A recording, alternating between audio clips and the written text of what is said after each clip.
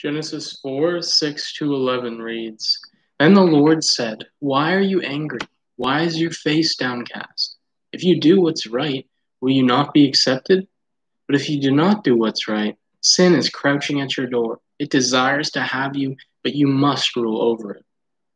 Cain said to his brother Abel, Let's go to the field. While they were in the field, Cain attacked his brother Abel and killed him. And then the Lord said to Cain, Where is your brother Abel? I don't know, he replied. Am I my brother's keeper? The Lord said, What have you done? Listen, your brother's blood cries out to me from the ground. Now you are under a curse. Now you are under a curse. Okay, what else is new? Haven't we been under a curse since humanity fell in our first father Adam? Like a constant refrain, this declaration of our condemnation rings out as if it's the antithesis of a final doxology, as it was and is and ever shall be, world without end. You are under a curse. We've lived our whole lives under this curse and tasted its bitter fruits in abundance. Sin, sickness, poverty, famine, violence, death. You are under a curse. You are living in the reign of the coronavirus, SARS-CoV-2. It brings isolation, a loss of income. It brings suffocation, organ failure. It brings death. Just a quick cursory look at the news from the last few months, and the declaration is unmistakably still in place. Hordes of locusts plague East Africa, India, the Middle East, and it's the worst seen in decades. And I'm sure the news of the unnecessary death of George Floyd in Minnesota has not escaped you. The world is just as broken as it has ever been, as it was and is and ever shall be, world without end. Until this eternal curse was met by the eternal God.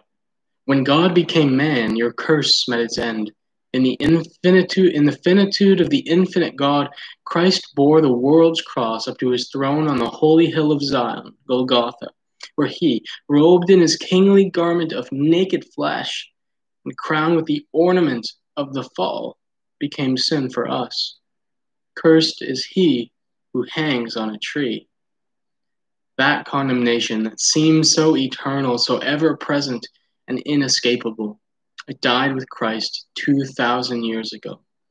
And we Christians, we died with him upon that cross.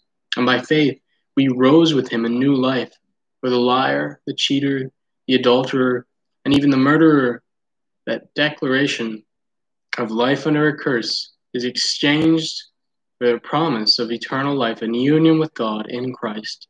In Christ, our consignment to the curse is exchanged for a future hope that we look forward to in faith. And our suffering that we now endure serves no longer to declare the ever-present curse of sin, but now in Christ, it is a slow and gradual bludgeoning to death of our old Adam. In Adam, all die, but in Christ, our old Adam died. My brothers, death is dead, famine is starved, poverty is penniless, and the reign of sickness has been pronounced terminal. The endless reign of the curse of sin has met its end in the reign of Christ.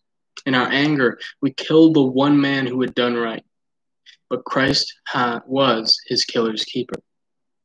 In his death, you have been made alive. As the world cries for vengeance upon those who will not be their brother's keeper, there remains only one answer to the question of sin and suffering, and it is the cross. As the world cries for vengeance, we must cry for forgiveness. As we approach the day of Pentecost, we must remember the words of Christ in John 20.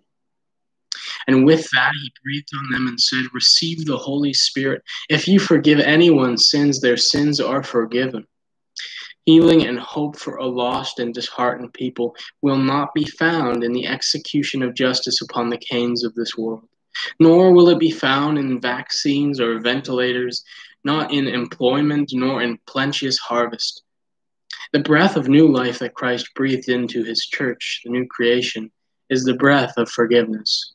Rise daily, forgive daily, and await death's final end. This Pentecost, Let's remember that there was only one true Abel who did right in the sight of the Lord, whom we killed.